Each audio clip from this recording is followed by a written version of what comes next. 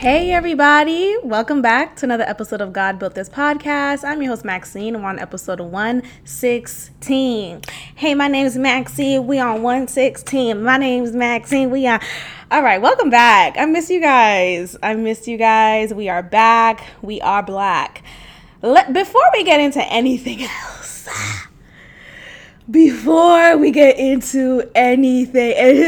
oh shit, what now, Maxine? I just want to talk about lubricant. Yes, we're starting off this podcast episode with the topic of lubricant. Lubricant, lube, what you will put on the dick or the pussy to make sure everything is smooth and wet and right. I had sex recently. Ooh, you know who you are.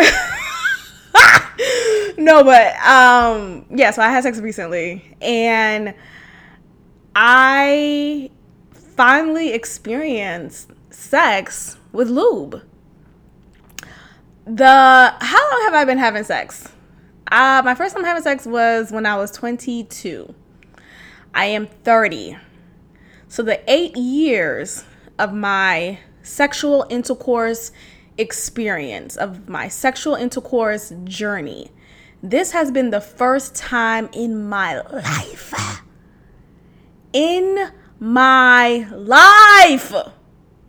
having sex with lube. This is a new world. I've experienced a different threshold of adulthood. This is what y'all mean about, oh my gosh, sex is amazing. This is it. You mean to tell me I could have been having sex all the time prior and not have been dry? You could have told me I could have been having sex this whole time and not be afraid of getting some type of dry rash? This whole time I could have been enjoying myself sexually through intercourse? Because, oftentimes I would say, oh, well, I guess I'm just one of those women who just don't experience any pleasure through the penetration of a penis inside of my vagina. That was just my belief. That was my core belief. Like, this is just me. I'm just one of those girls. Apparently this is a thing that many women experience as far as not feeling or not experiencing an orgasm via penetration. My God. Hey, I'm ending the call right now. I'm ending the call this whole time. And then you may be thinking, wait, huh? So how have you... Here's the thing, naturally when you're starting up the engine, keys in the ignition, foreplay's right, the pussy's wet, right? It's a WAP. It's a WAP all day, all night, all afternoon, whenever you're getting it started. Me, the way my pussy works, let's just go into it. The way my pussy works. It starts off wet. A thought comes into my mind. You say something that's probably just such a turn off, or I'm annoyed with what you did earlier, and the memory of that comes back in my head, and then boom, pussy is dry. Like Arizona. Dry. Like just dry, okay? Just dry as fuck. It's a dap. Dry ass pussy. So in those moments when my pussy would just switch up on me and I'm like, oh, I thought I was in for the ride. I would hope in that, like literally in the motion of being penetrated, I would hope, okay, my pussy is realizing there's a dick inside of me. Let's get wet again. Let's get moist again. Let's get the engine running. And yet, what has been my experience is nothing. Like, I haven't had my engine running smoothly whenever my pussy would get dry again. Instead, I would just just end it early. I would try a little bit longer, and maybe if he strokes me this way, if I turn around, if he hit it from the back, it's gonna be better. It's never better. It's never better. Once I'm dry. Get off me. Otherwise, it's rape. You're raping me. And my 8 years of having intercourse, I have not ever thought I needed lubricant. No one introduced lubricant to me. I assume lubricant was just for those who are older, those who want more of like a freaky sexual experience. Because I would see those Trojan commercials. Ooh, do you like it fiery or do you like it icy hot? And apparently there's lubes that's specific to a certain temperature. I don't know if I want all of that in my vagina. I don't know. Maybe I'll try it later. Maybe. But I don't know. So I just assumed that lube was always for if you wanted an additive to your sexual experience. And maybe I'm a traditionalist. I don't really want all that extra shit. I don't want to peg my man, right? Like, there's a lot of girls that I would see online, not in like real life. I don't know women in real life who are interested in pegging their men. And for those who may not know what pegging is, don't look it up, because if you listen to this podcast while at work, please don't Google pegging. This is my warning. Do not do it. I am not responsible. Go home. Don't even do it on your phone while at work, because you may be connected to the works, your job's Wi-Fi. Just wait, or just continue listening, because I'm going to tell you what pegging is. And make sure your headphones are on. But pegging is basically fucking a man. You are fucking a man as if you're the man. And you're fucking him from the behind, because where else would you? Not from the mouth. At least, I don't know if it's a different term. But you're fucking the man from the behind, and you're using a dildo, a prosthetic, whatever it is, your dildo. You're sodomizing him for his pleasure. Because allegedly, the pleasure point or major pleasure point for men is in the anal. Now, I know some guys, not personally, but from what I would listen to online and read about, I know there are some men out there who are liking their ass eaten. Now, I haven't gotten there yet in my sexual identity. I'm not going to shame anyone for being there. I'm not close to doing that. I feel ultimately what's a hard no for me is pegging. And I don't know how we got to this part here, but that's a hard no for me. And when I think of, I know why we got here. So when I think about like the adventures I've had sexually, I have been very much a traditionalist. I haven't really been open to inviting toys in the room. I'm not as sexually open yet as far as like bringing different fixtures in the room. Look, we can talk about LLB for a moment. Throwback. Just to say, like, as far as sexually experiencing different types of people, that's the only experience I've had with, LLB. But as far as inviting any fixtures in the mix, I'm just a believer of, well, I feel like me and the next human, right? Me and my partner will or should be enough pleasure for me, right? That's what's been my mindset as far as sexually adventurous type of thing. Now, when I think about toys and like vibrate, all that stuff, I just feel like some things I would just rather keep them to myself. And I don't even want to do toys anymore. Is this too much for the beginning of the podcast? Welcome back. Hello. How are you guys? It is Tuesday. Hello. If you listen to this episode on time. But let's just continue because you know how I am. I think, what I've noticed about my clitoris is that I'm very sensitive. And maybe the pressure of the vibrator that I was using a while ago was too intense. So much so that I had to stop and speak to my gynecologist and be like, hey, and he was just my PCP. I'm like, hey, something feels weird when I'm peeing. Something feels a little off. When I pee, I feel a little tingle, and it's not the right type of tingle, right? It's not that horny tingle. Does anyone feel horny when they pee sometimes? Ciao. But I would feel a little tingle.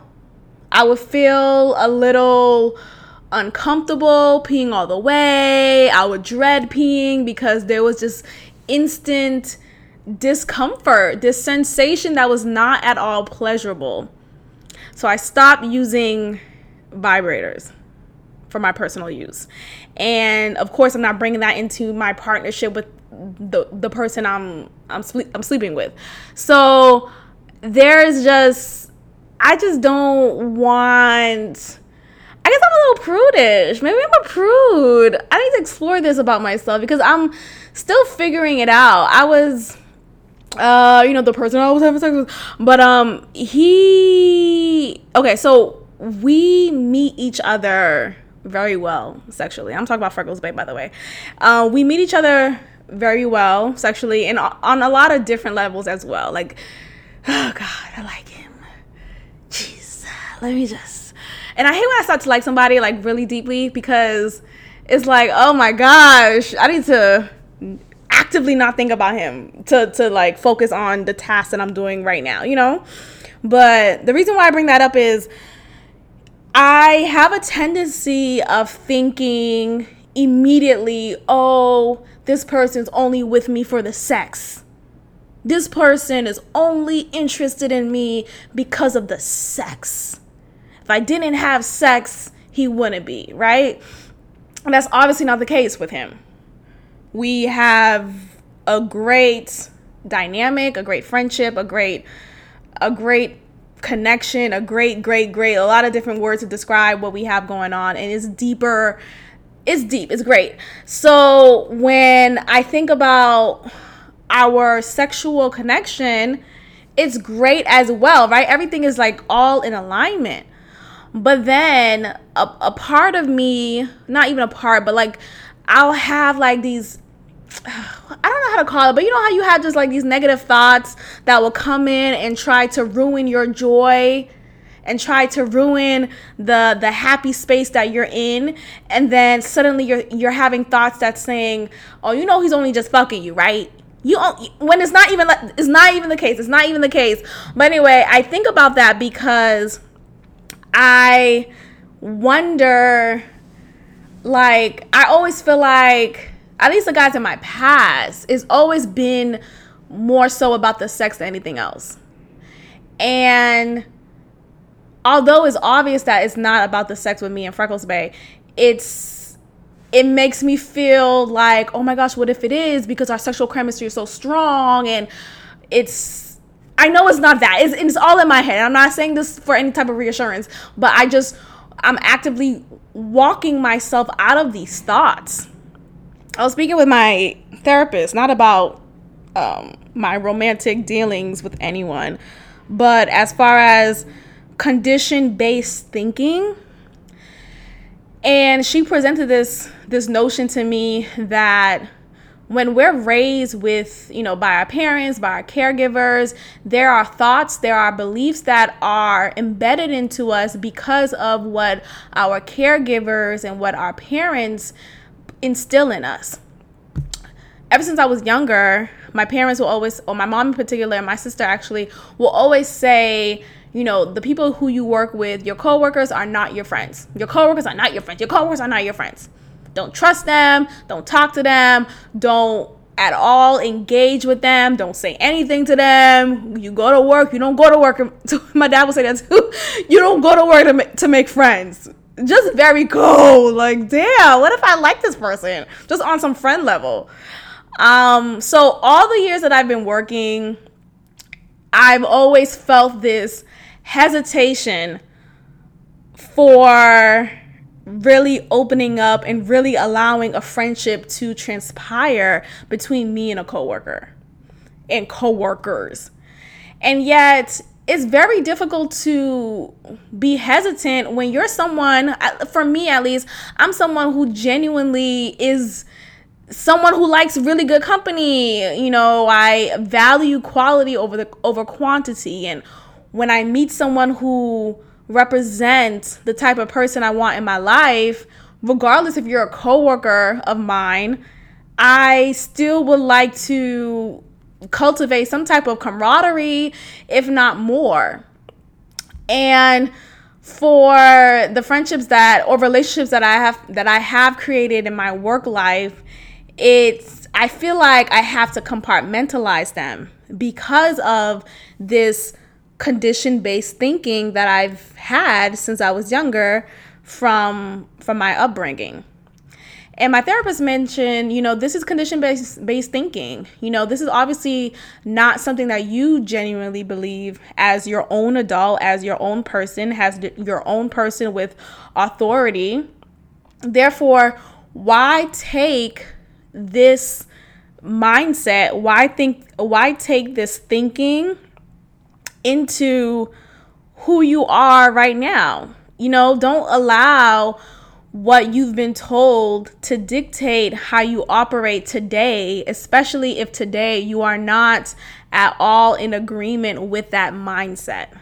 You can befriend people who you happen to work with. I'm not saying everyone. And I understand that hesitation because there are some coworkers who may be sneaky, who may be people who you may not want to tell too much to.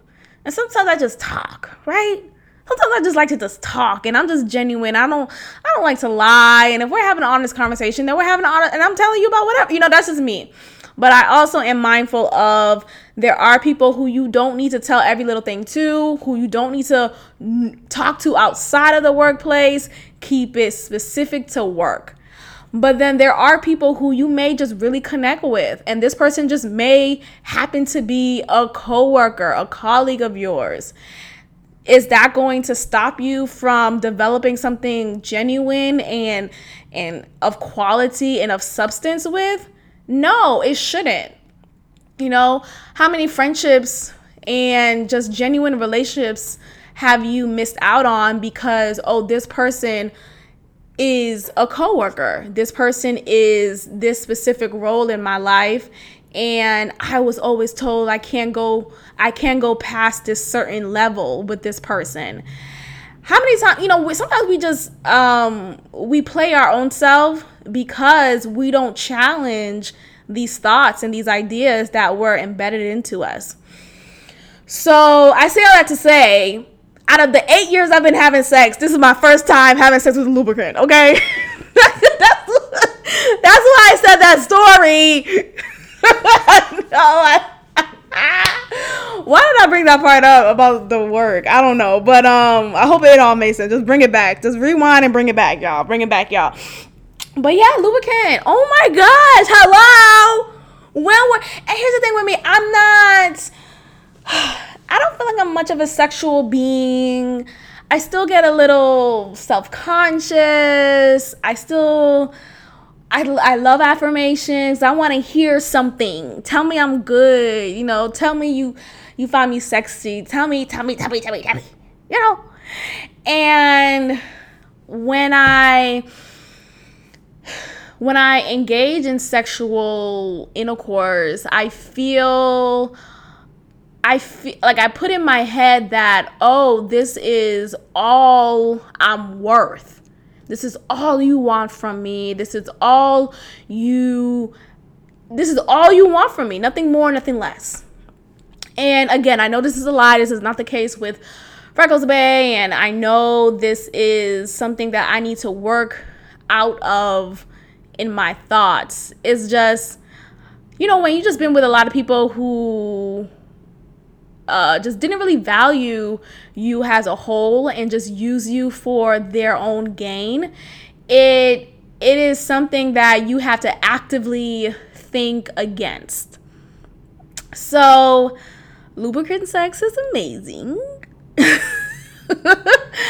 And I'm gonna no, Lubricants is amazing, and I really am grateful for this newfound threshold that I'm in. And I just want to say, I think that's a different level of maturity that I reach now that I'm in this, this thing with this person. I feel like, people say, oh, don't compare your current situation with your previous ones. I'm comparing every nigga with this nigga. Okay, with this man. I'm comparing them all.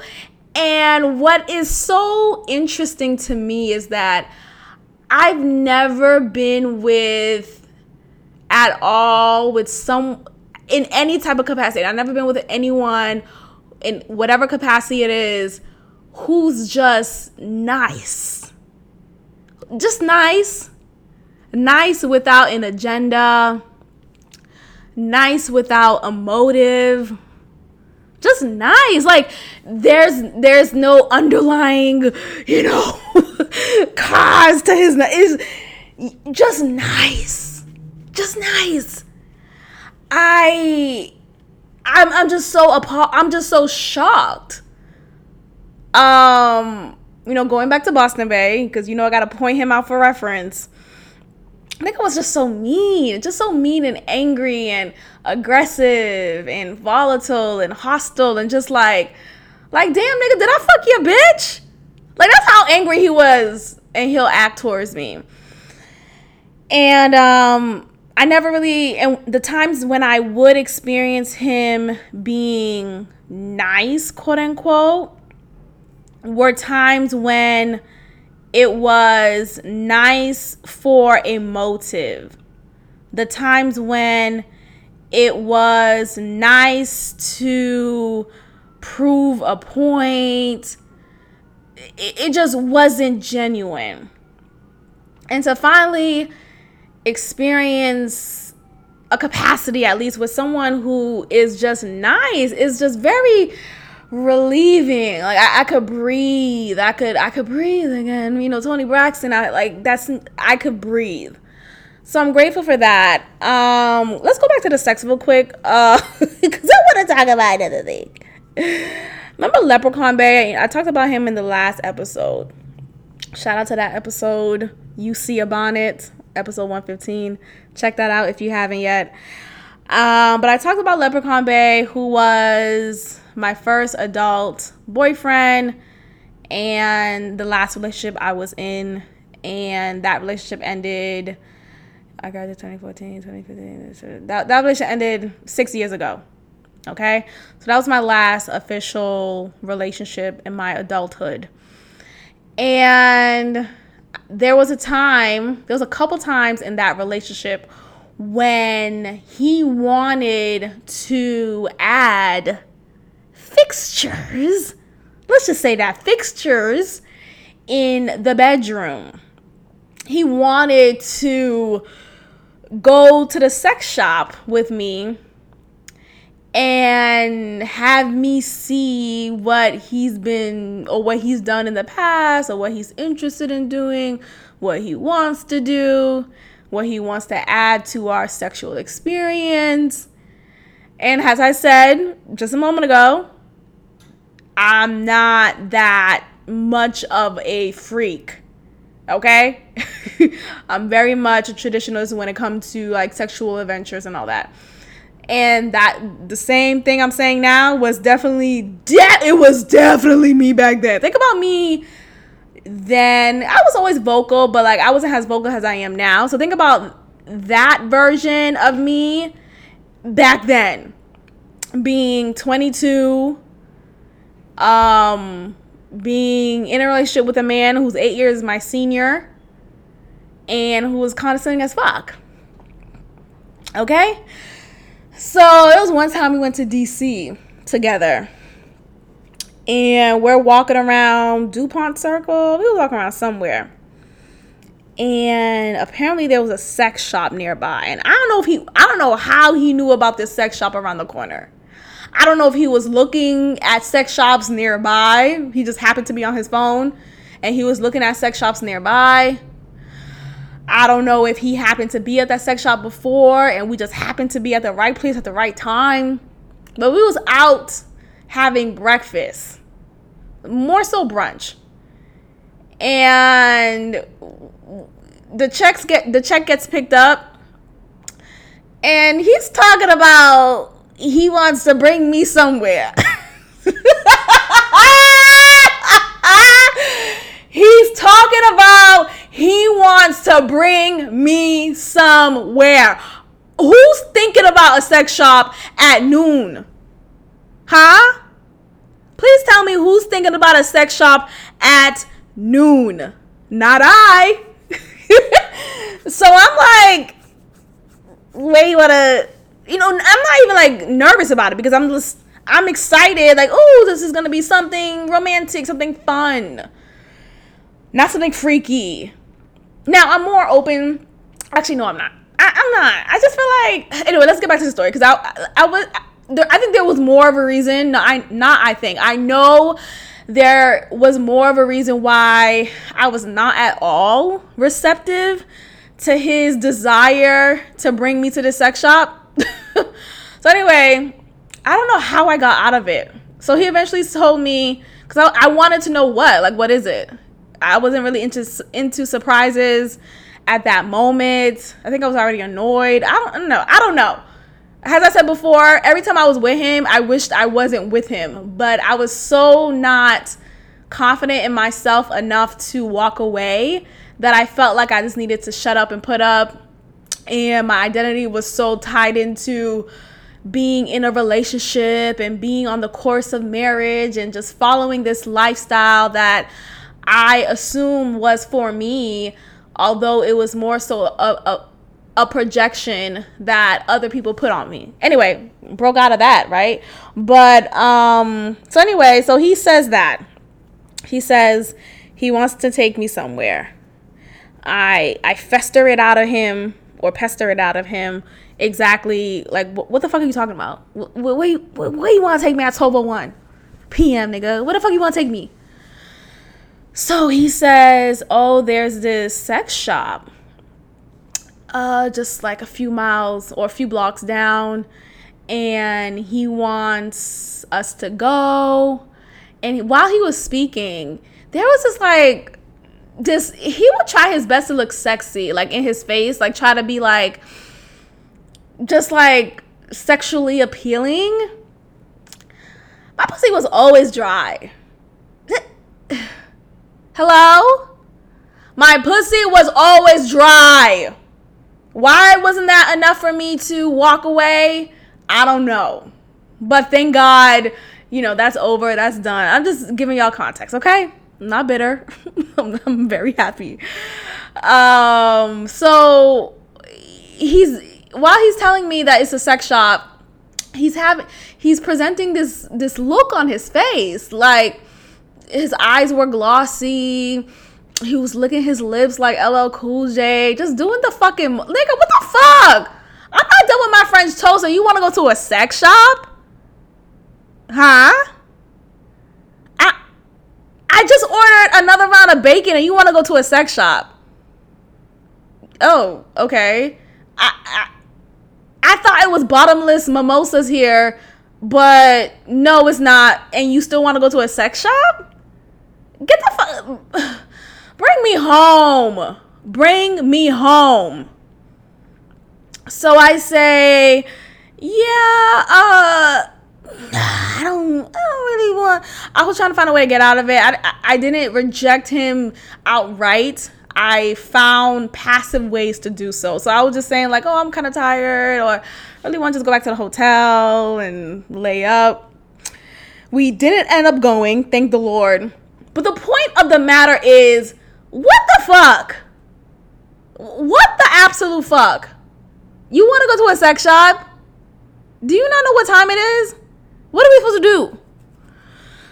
So ultimately, though, the reason why I feel like he really wanted to explore this new threshold in our sexual experience with each other is he wasn't as endowed as he would have liked and as I would have liked. Let's be the fuck clear. Okay? Nigga had it short. Let's just say that. And he did not please me at all sexually. As far as like he'll try. Remember the time? Look, go back to the last episode. I talked a lot about that sexual experience with Leprechaun Bay. And the many times that he would eat me out, y'all, I would just lay there thinking about, tomorrow for lunch, I could have bacon on top of my salad, and then I'll have the salad chopped, and I could have sriracha dressing on. I was thinking about everything else but his tongue licking my pussy lips. That's how unattracted I was to him. That's how displeased I was. That's how unsatisfied I was. There was nothing he could have done. Nothing. So I think more of an incentive for him was thinking like, okay, well, we could go to the shop and get X, Y. I don't know what type of, I don't know. He never really talked about that with me prior. So him presenting this whole sex shop thing, I was like, oh, you go to sex shop? Like I was just, like I was choking on my own saliva. I was still trying to figure out what the fuck is going on. Since when you go to sex shops? What do you do there? Like, what do you usually get? What has been your thing to get you off? Because you never initiated this conversation with me, and now you just want to go to a sex shop after I just ate my French toast. Go to hell. So, yeah, we didn't end up going. We did not end up going to the sex shop. Thank the Lord. I didn't know what he would have been into, what he would have wanted me to get. I don't know if he was going to be into me pegging him or getting a dildo while he does X. I just feel like, and I was just really against it even more. I didn't tell him though. I didn't tell him all the reasons why. But I was really upset about it, thinking about it, because I was like, if you just please me well enough, right? If you just please me, period. Never mind well enough. If you just pleased me sexually, we wouldn't even need to be here. We wouldn't even have to have this thought. You wouldn't even have presented me with this idea to go to this sex shop with you. If you just know how to eat me out, huh? If you just knew how to just not stick your tongue and just lay it there, and you just, rather than actually moving it, can you move your tongue? Move your fucking tongue. What do you, yo, this nigga, my legs would be open. He would just have his tongue there, and I'm just laying there like, am I supposed to just move my pelvis to help him out? At what point am I gonna get pleased? At what point?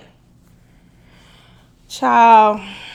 So, this is why I'm so grateful for this is why I'm so grateful for, Freckles Bay, because I think about, like, there's this strong sexual chemistry and emotional chemistry and mental all these other chemistries are present, yet I think about all the guys prior to him, and I'm just like, wow, the difference.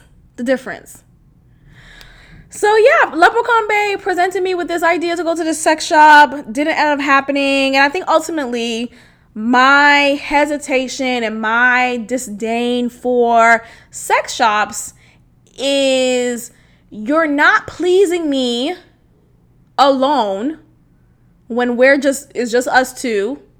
Now you want to add this extra tool, which, okay, logically it could make sense, right? Well, if I'm not pleasing you well enough, this could help, right? This could help boost your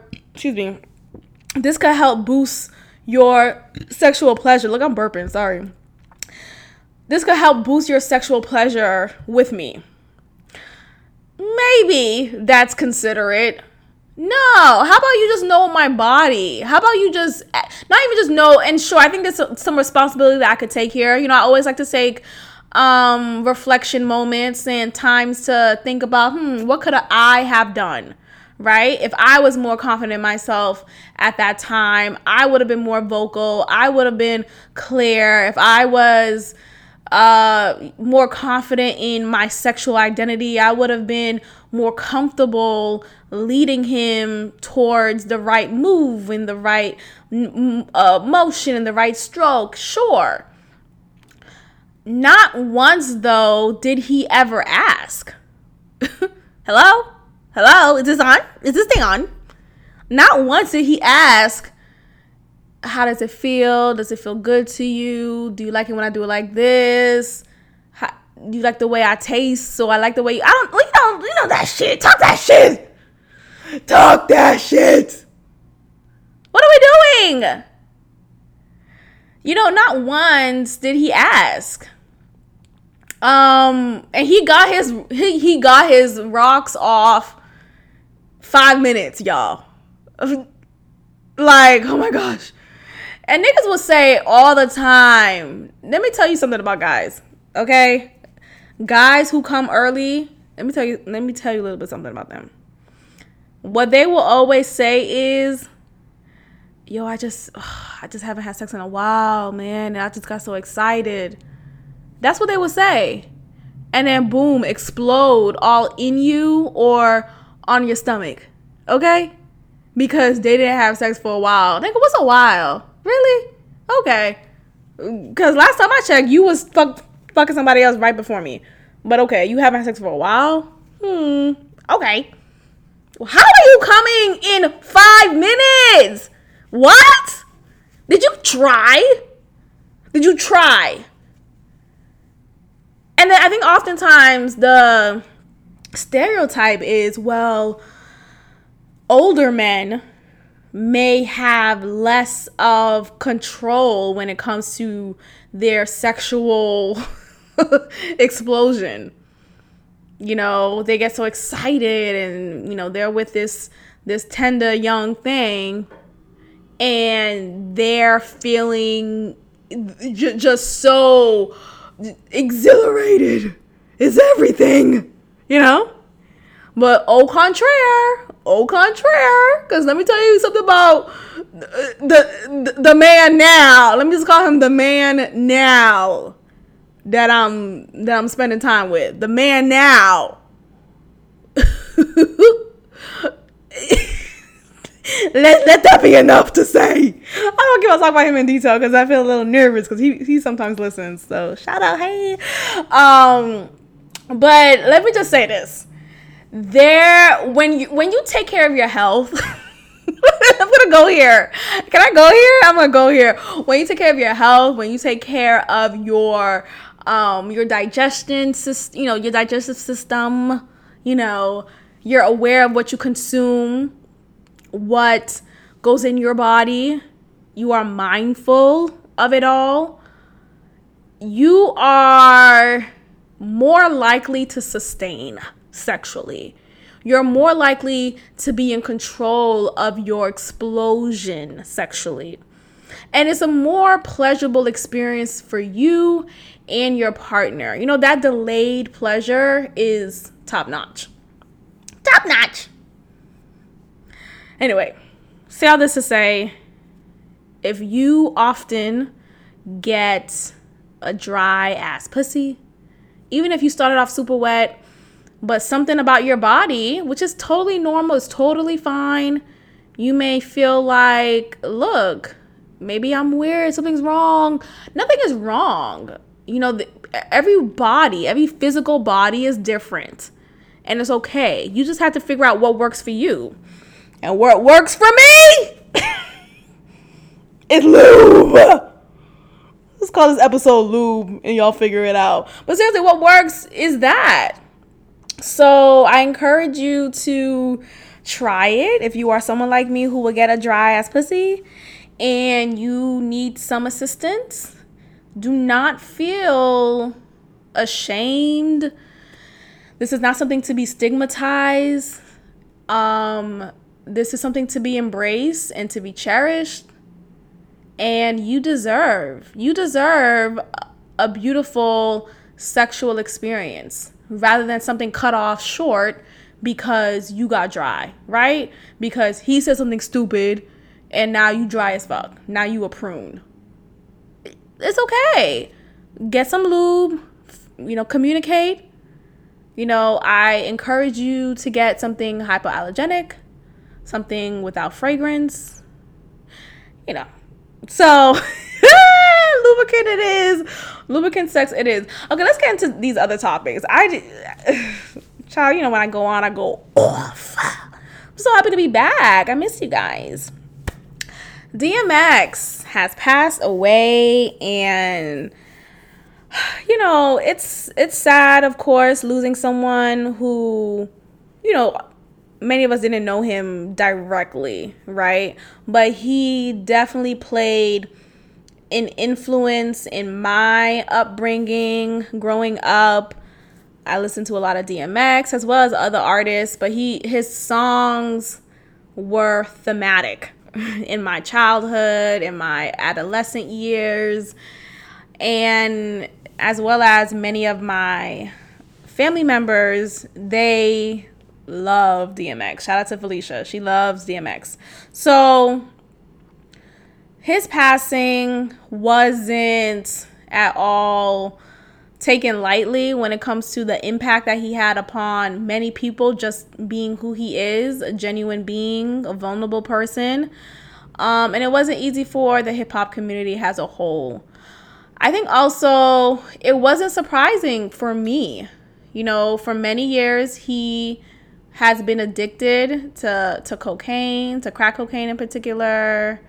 I don't know if it's in particular crack, but to cocaine in general.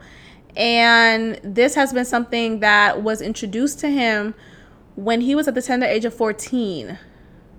Allegedly, his mentor, who was an up-and-coming rap artist at the time, he had DMX with him as his hype man.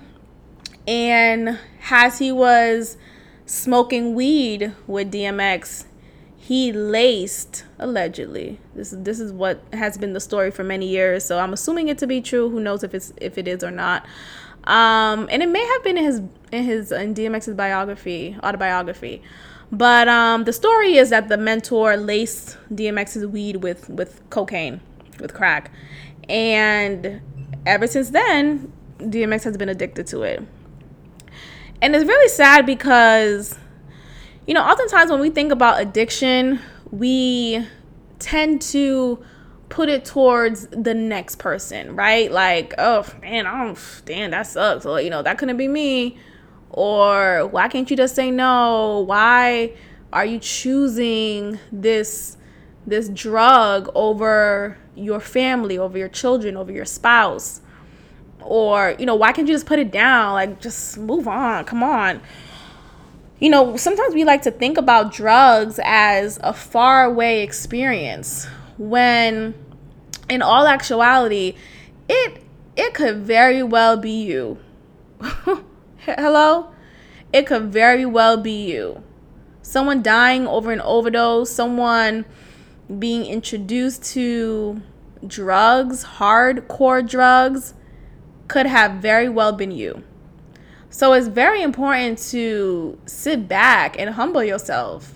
Be grateful, of course, that you're not someone who's addicted to a hardcore drug, yet be sympathetic and understanding enough to know that it could be you. It could have been you. And I say that because any blimp of a moment, life is so funny.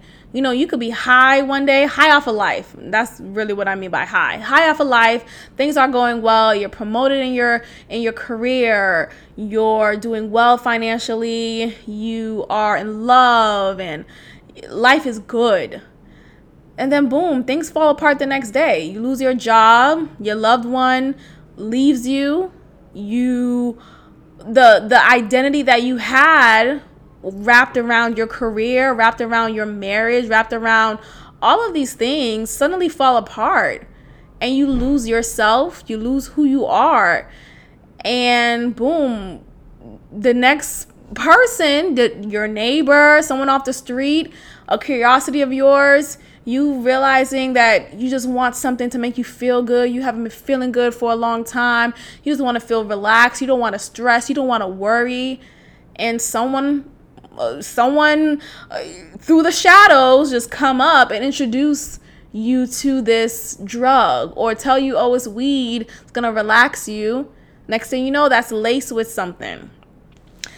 And I don't think we recognize how easy it could have been you. It could have been someone who you know. So instead of being judgmental about it being an overdose that he experienced that caused his death, we have to recognize that it just could have been you. It could have been anybody. And addiction is so, it just is a trickling effect. You know, it happens. It doesn't just happen. You know, there's a circumstance, there's a spiral of events that take place in your life to bring you to that point of addiction. And anyone is susceptible, anyone is susceptible to addiction. Anyone is capable of being an addicted drug addict. It's just sad. It's really sad. And when I think about death, you know, ever since my cousin passed away, may she rest, it's going to be a year on the 15th of this month, April 15th. I'm finally to a point in my grieving stage where I am accepting it for what it is, accepting that she is gone. And that's it. And what I have from her, what I will always just have from her, are the memories, the moments that we shared, the experiences that we had, all the memories, and the trigger moments that I will have in my daily life, of a song that Joanna would have sung with me right now, of a TV show that Joanna and I would have watched and discussed, of any moment that we had. So, you know, a part of the grieving stage is acceptance, accepting the reality of what it is and being okay with it. Being accepting of it. Maybe okay is not the right word yet, but being accepting of the fact that it is what it is. And I also add into it is that, you know, I know some people are not religious or at all a believer of life after death. But for me, what brings me comfort is life after death, is the fact that there is life after that. After death is what I believe. You know, although Joanna is not in her physical body that I knew her to be in all my life, she is now, her spirit is now elsewhere in a different realm, and her spirit is experiencing life after death. And I sometimes would think about, what is she doing right now in life after death? Is she living in the house that she wanted to live in, that she wanted to get for herself in the physical realm? Is she now experiencing that in life after death? And as Christians, we're promised, or we're believing we believe that there is promise for us in life after death. That with Jesus, with God, you are promised, you are given this paradise with him in heaven. There is no fear, there's no worry, there's no pain, there's no heartbreak. There is just joy, there is bliss, there is love, just all goodness around you. Now that you are in the gates, now that you are with Christ, now that you are with God up in heaven. And that's what I believe is the case for my cousin Joanna.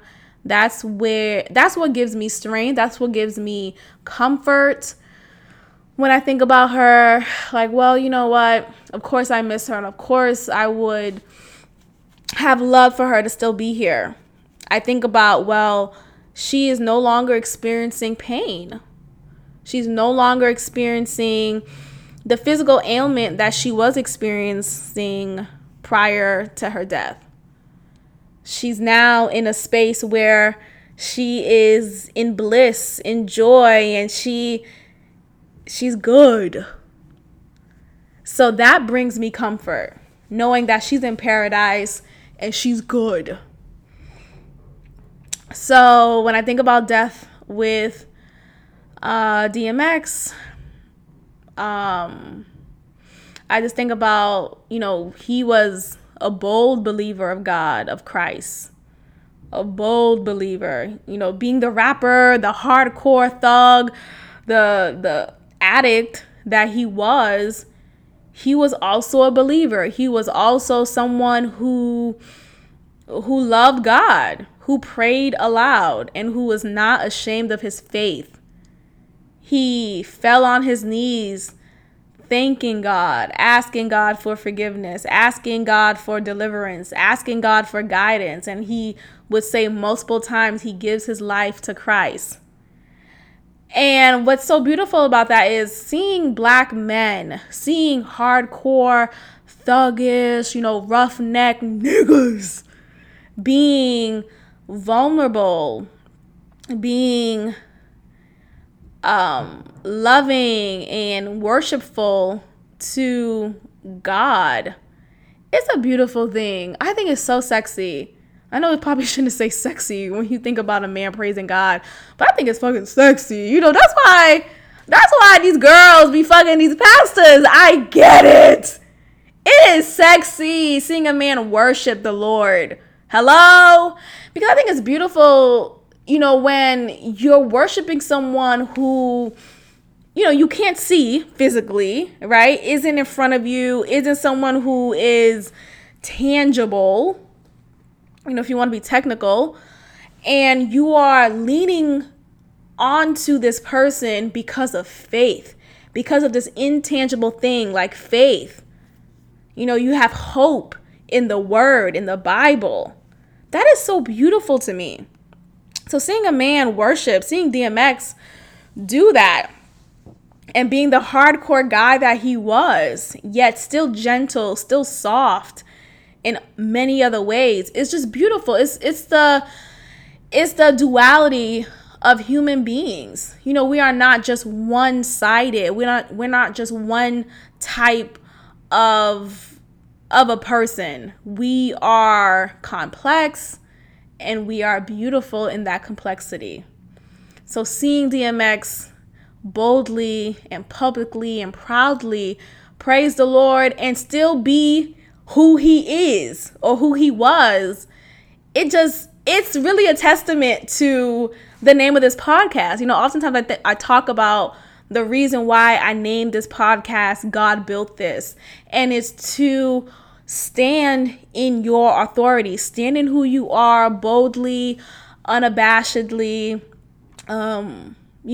with no shame, with no worry, just standing in that and letting that be your fuel. Like, okay, God built this. I am who I am. God built this. What is this? This could be the vulnerable, yet aggressive, yet sensitive, yet confident, yet insecure, yet, we are so many different things, so many different personality traits.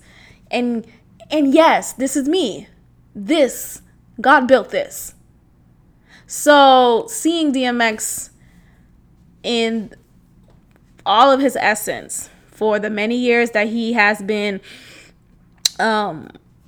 presented to us in servitude with his music, with his essence, with his aura, it's an honor. It's really an honor. And of course, death is not easy. Grieving is a process. But being that I am in a space in my grieving where I'm in acceptance, that's how I feel right now towards DMX. Like, okay, well, he's in a better place. He was battling with addiction for quite a while, and now he doesn't have to deal with his demons anymore. Now he doesn't have to deal with the pain of it and the guilt and the fear and all of that. And he was outright about his pain. And, the reality show that he used to be on, couples therapy, he was very vulnerable, would cry aloud and talk about his strained relationship with his children. And it's very painful. So now that he is no longer in this physical realm, and I believe he's with Christ, with the Lord, he's now in a space where he's with Joanna. He's with my cousin right now. They're in peace. They're at peace. They're in the peace. They're in bliss. And that's how I see it. That's what brings me joy. That's what I genuinely believe. And I understand that many of us, not many, I don't know, but some of us may not be believers, and that's okay. Be who you are. God built this. God built you too. But that really brings me joy. Can we talk about Behind Her Eyes for a second? Y'all, I'm going to tell you guys right now to stop this episode right here. Right here. This is a spoiler. And I'm not even going to go in too deep about spoilers. I'm really just going to talk about the theme topics of this show, Behind Her Eyes, on Netflix. Go check it out if you haven't yet. Again, this is a spoiler, somewhat so, but I'm just going to go over the theme topics of this show. Because, baby, my life is changed. Oh, mama, you're being dramatic. What do you mean your life has changed over a Netflix show? Yes, my life is changed. My life has changed. It will never be the same. Ever. Do you hear me? My life is different because of this show, because of the ending of this show, because of the impact of this show. Now, I was asked a profound question by my friend Danielle. And you may think, what is the profound question she may have asked you? What she asked me was, what is this show about? Baby, I don't know. Drop the mic. Let me stop. And what I mean by I don't know where to even begin. I don't even know what to tell you what's about. I don't even know. Do you have time for me to break it down to you? Do you have a moment? Because you got to write it down. I have to write it down. I need to walk you through this. What it's about? I can't just answer that. What do you mean? You just got to watch. Just watch it. I don't know what it's about. Just watch it, girl. Just watch it. Okay? But basically, what it's about, and I'm just going to go over the theme topics. It's about the theme topics that are present in this show is astral projection. And we're going to go into that in a moment if we have time. But it's astral projection, drug addiction, the gay agenda. And I'm going to say that with love. I'm not saying it like a homophobe, but I'm going to break that down in a moment. Because if you've seen the ending of the show, again, this is spoiler, so please stop and go watch and then come back. But gay agenda is also a theme topic for me. And another theme topic that I wrote down for this show is Black women trying to save the day again unnecessarily. I know that's a sentence, but that's another theme topic. Okay? If Louise just minded her goddamn business, she would have been alive. She would have been alive. Again, please, I don't want to spoil it. Please just stop the recording and come back after you watch this entire series. It's only 6 episodes long. So those of you who may not be like TV heads, let that be an incentive for you. It's just 6 episodes. And the 6 episodes, for me to tell you my life has been changed off of a 6-episode series, oh, please go watch it and do yourself a favor. One thing I can say as far as my complaints would be, I I can't stand a British accent. I'm sorry. It's just cheesy. It's chalky. It's cheesy. It's too much. Fix your fucking R's. Can you take your time and speak? You talking so fast. And I don't like watching stuff with closed captions. I want to know what you're saying while you're saying it. I don't want to read something to figure it out and then go through the whole reading comprehension. I don't have time for that. Can you fucking speak? Can you speak English? Can you speak American? Sounds so stupid. But that is my only con about it. Other than that, this show is phenomenal. Let's talk about astral projection real quick. I want to give you guys the proper definition before I butcher it. And maybe I'm even saying it wrong. Is it called astral project? Yeah, it is. Okay. So I literally just Googled it. So go ahead and you can Google this. I know I said before, don't Google. What was it that I told y'all? Pegging. Don't Google pegging right now. If you listen to this at work, don't do it. But you can Google this. Astral projection. It's spelled ASTRAL projection. Okay? Astral projection is a term used in esotericism to describe an intentional out-of-body experience that assumes the existence of a soul called an astral body that is separate from the physical body and capable of traveling outside it throughout the universe. Whew. Okay. Astral projection is also called astral travel. So, these are two terms that mean the same thing. And this is the theme topic in Behind Her Eyes because, again, I don't want to spoil it, but you have characters astral projection, astral traveling amongst the universe, and you see how much it could be a disaster when you do something like this. Now, some people are not a believer of this woo-woo stuff. Woo-woo. I know someone who is a gun-ho atheist. Like, nigga, you don't believe in anything? Do you know what fucking a miracle is? Like, you have kids. Kids are a miracle. And I know, like, science is real, but, like, miracles are real, too. Like, it goes hand in hand, I feel like. But anyway, some people who are just totally atheist out, you lack the imagination. You lack the curiosity of a different world, of a different realm. I think it's pretty fun to explore differences in our existence. Like, I just can't fuck with people who just, at least I want to be able to fuck with someone intimately who just don't believe in shit. Like, damn, do you at least believe in the devil? Do you believe the devil's real or not? Oh my God, this brings me back to Church Bay. Remember Church Bay, y'all? I haven't talked about the nigga in a minute. But Church Bay, super religious dude that I dated briefly. Well, it was for a year, but it don't even count. It don't even count. And he's Haitian as well. And a lot of times with Haitians who are still religious and believe in the Lord and Christian out and raised that way and still gun-ho and is not open-minded to any other religion or beliefs or mindsets, they very much so lack any intellectual capacity, any range. They are very limited in just their mind. Like, nigga, go read a fucking book.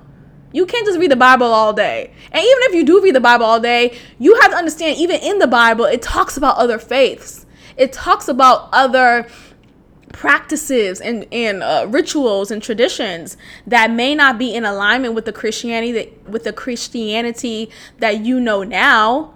Doesn't mean that shit's not real. Like, if you want to just only read the Bible, you could still read about other displays of beliefs and rituals and practices that may be deemed as demonic.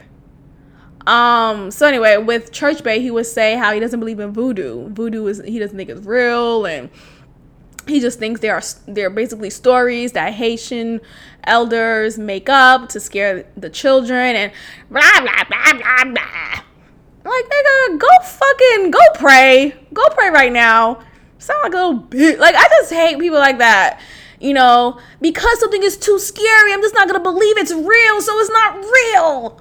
If you don't think something's real, then it's just not real. Like, girl, what?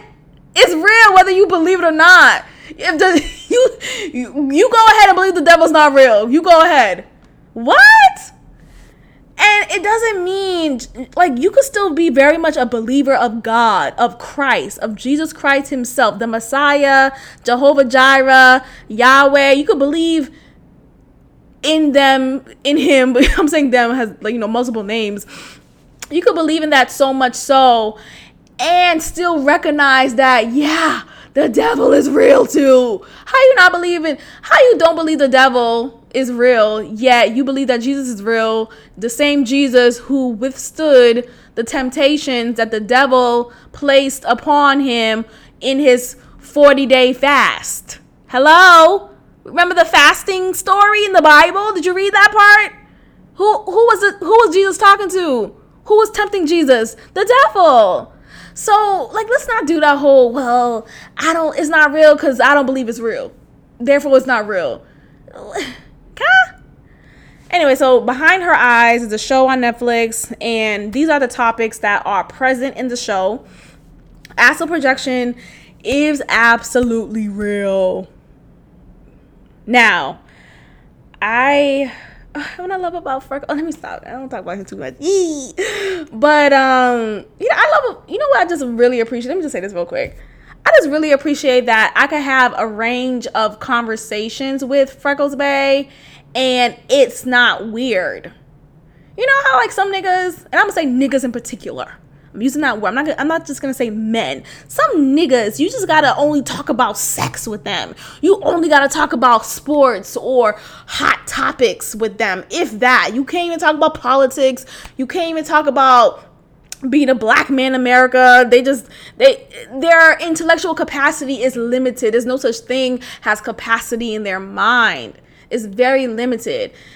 And it's completely not that way with Freckles Bay. So anyway, I was having a conversation with him about astral projection and all of that, and he was sharing, I'm not gonna say too much about his experience, but he was sharing his experience with that and how, yeah, that shit's real. And him knowing people who had experienced that as well. And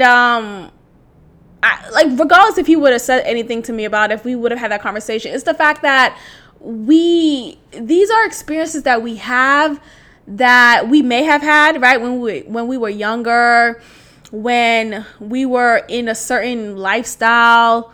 We may have been more open to these experiences, astral projection, astral traveling, because we were more so in a space in our life where we were more susceptible to it. But now, excuse me, being the age that we're at, being in the experiences that we've had, and maybe the closed off nature that we have now, we are not as open to it as we once were. So you may have experienced projecting, having an outer body experience where your soul leaves your physical body and it's exploring different worlds, different areas in the world. And these things are real. Let's just say that. But I think there is a caution that should be had when it comes to diving into this.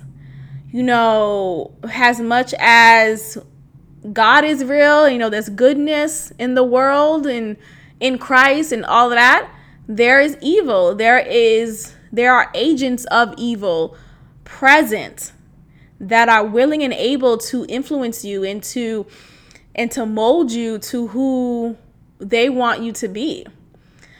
And what's so amazing about this show, I'm still just like, I'm on reddit.com in the app. Shout out to the app, the Reddit app. I'm on Reddit finding more conversations about the behind her eyes and talking about different points that we noticed and just having real deep discussions about this show because it's that fucking good and it really just makes you think. I love stuff that makes me think. If you guys haven't noticed by now, I always say this. I just love thinking. I love being stimulated. I love being stimulated. You know, call me a sapiosexual because that's really, I would definitely say, you know, that's really how I am. If you could stimulate me mentally, I'm yours. So, astral projection, you know, you just have to be mindful of all of that stuff because you don't know what's out there that is ready for you to leave your physical body and ready to capture your body. And what changed my life after watching this show is how many people, and by the end of the show, you'll know why I'm saying what I'm saying right now, okay? And I try to be respectful of the fact that maybe some of you are not up to date with the show. So I'm not saying too many details, but if you have watched the show or if you have come back after watching the show, after pausing this episode and coming back to it, you'll know why I'm saying what I'm saying. What changed my life about this show is that there are people out here who may very well be in the same physical body that you knew them to be in, yet something about them has changed. They look the same physically, but they don't look the same, if you know what I mean. You know how you look at somebody and you could feel something's up with them, something's off, something's interesting, something's a little troublesome, worrisome about that person. You step into a room, you can feel the energy in the room, you can feel the spirit in the room. We are all spiritual beings in a physical body. We are all spiritual beings in a physical body trying to go about this world in the flesh that we're in. This is borrowed time. And I just think about like the people that you may have encountered, that we may have encountered, who are no longer the people that we have encountered. I was sharing a story with Freckles Bay, and I was saying how many years ago when I was younger and I was at home, you know, my family home, and I was like, I want to say 13, 14, I was young. And in my adolescent years, in my childhood, I had a very troubled relationship with my mom. Very troubled. As she was I was in the dining room, and I was sitting on the dining room chair. I was doing something. I probably was drawing. I was just doing something on the table with pen and paper. And I knew my mom was coming down the steps. And before she even appeared, because the way my steps are set up, you can't see who's coming down until they go to a certain step on the stairway, and then you see, oh, it's mom, oh, it's dad, oh, it's whomever, right? So I knew it was her. I immediately just felt her presence. And that's another thing, right? You know, we're spiritual beings. We feel things. We feel energy. We feel the room. So before she presented herself, I knew it was her. And I immediately felt this heaviness, this dark energy, this fear. I felt it over me. And I turned to look at her as she was walking down the steps, and she stopped somewhere at the top of the stairs, and she said something very mean in Haitian Creole. She cursed me out. I don't know exactly what she said anymore because it was many years ago, but I remember how I felt in that moment, and it was because she said something mean in her native tongue. And I understood what she said, and I was hurt by it. And I looked her in her eyes, and I saw just black. Just fucking black. Like, yeah, they were white, you know, around the eye, right? You know, the regular white. But there was black. All I saw was black, and it was scary. There was this darkness around her The lights weren't on at the time, like on the stairway. The lights, at least the top light wasn't working. And there was just this dark presence, this dark energy around her as she cussed me out in Haitian Creole. For whatever reason, I didn't say anything to her. I wasn't doing anything mischievous or rebellious. I was just sitting at the dining room chair in the dining room. And she came down the stairs and she was looking very, very evil. And I was afraid. And in that moment, it happened so quickly. She said what she said. I felt her negative presence. I felt a negative presence around her. And 45 seconds later, she continues walking down the steps. And that presence just went away. It went away. It was gone. And I think about astral projection now that I watched the show Behind Her Eyes on Netflix. And I think about that moment with my mom. And I knew, prior to knowing about astral projection, prior to knowing about astral travel, I knew she wasn't all well. I knew something was wrong. I knew something came over her. I knew there was something in her that wasn't good. Okay? I didn't have the words. I didn't have the verbiage. I just knew something wasn't right. And it didn't make me feel good. And now that I am aware of what astral projection is, I wonder at that time, was she, well, I know she was usurped by another spirit. So now I wonder about like all the times that we are facing people who we think we know because we see them in the same physical body that we met them in. And how many times are they taken over by a spiritual entity? How many times are we taken over by another spirit other than our own? You know, this flesh, although it's the flesh that we are born in, and the spirit in which inhabits this flesh, at what point are we no longer in the flesh that we're in, and that flesh is taken over by another spirit, another being? So it just really kind of psyched me out, and it psychs me out sometimes until I have to actively not think about this show and not go down a whole rabbit hole. Because when I tell you guys, after watching that 6th episode and the 5th episode, I was down a wormhole. Like, oh my gosh, this is scary. And I'm not easily scared. I'm not spooked out. I'm really not. Like, I could watch The Conjuring. I could watch stuff like that. I think it's not funny, but I do laugh during scary movies. I laugh for a lot of things. I laugh when I'm happy. I laugh when I'm sad. I just laugh. I like to laugh. But yeah, I do laugh in scary movies, but I'm not scared watching The Conjuring.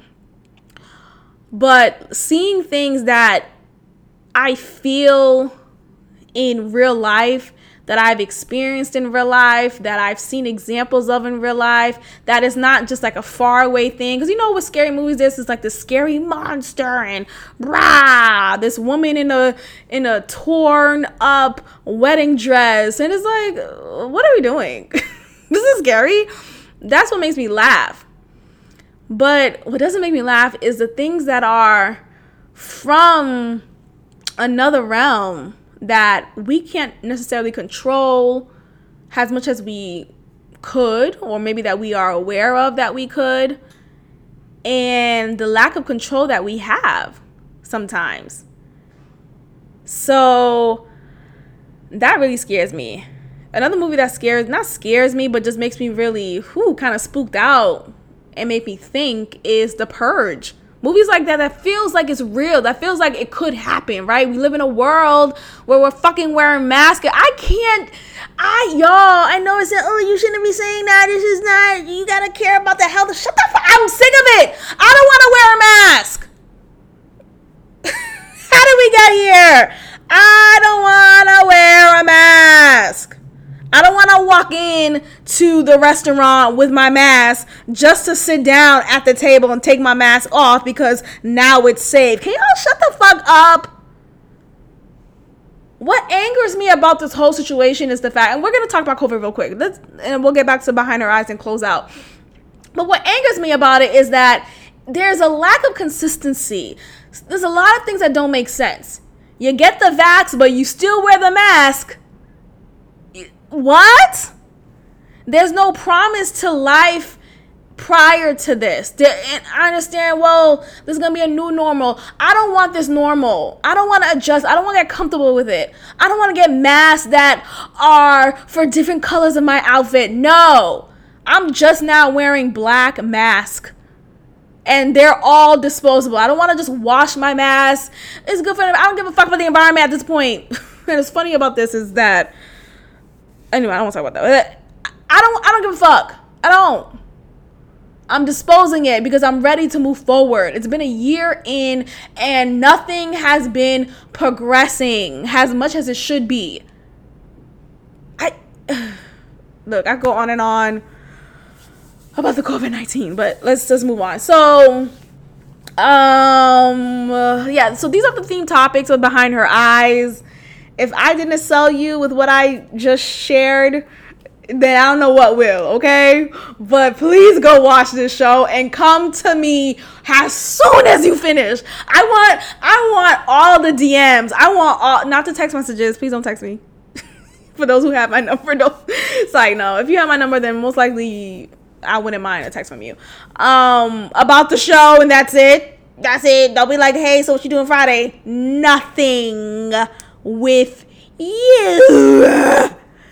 Don't open the conversation on some manipulative shit. That's what Boston Babe would do all the time. Like, nigga, I'm done. But yeah, please reach out to me if you have finished watching the show. And I just want to talk about it. Can we just talk about it? I just want to talk about it. It's so good. It's so good. It's so good. I just love stuff like this. So if you have more recommendations that are similar to Behind Her Eyes, and if you've seen the show, it's actually not a show, it's called Black Box, and it's a movie on Amazon Prime. It's similar to like astral projection, as far as inhabiting another physical body that is not the same body that you were born in. It's amazing. Hopefully I didn't spoil it as much as a normal spoiler is. Anyway, y'all,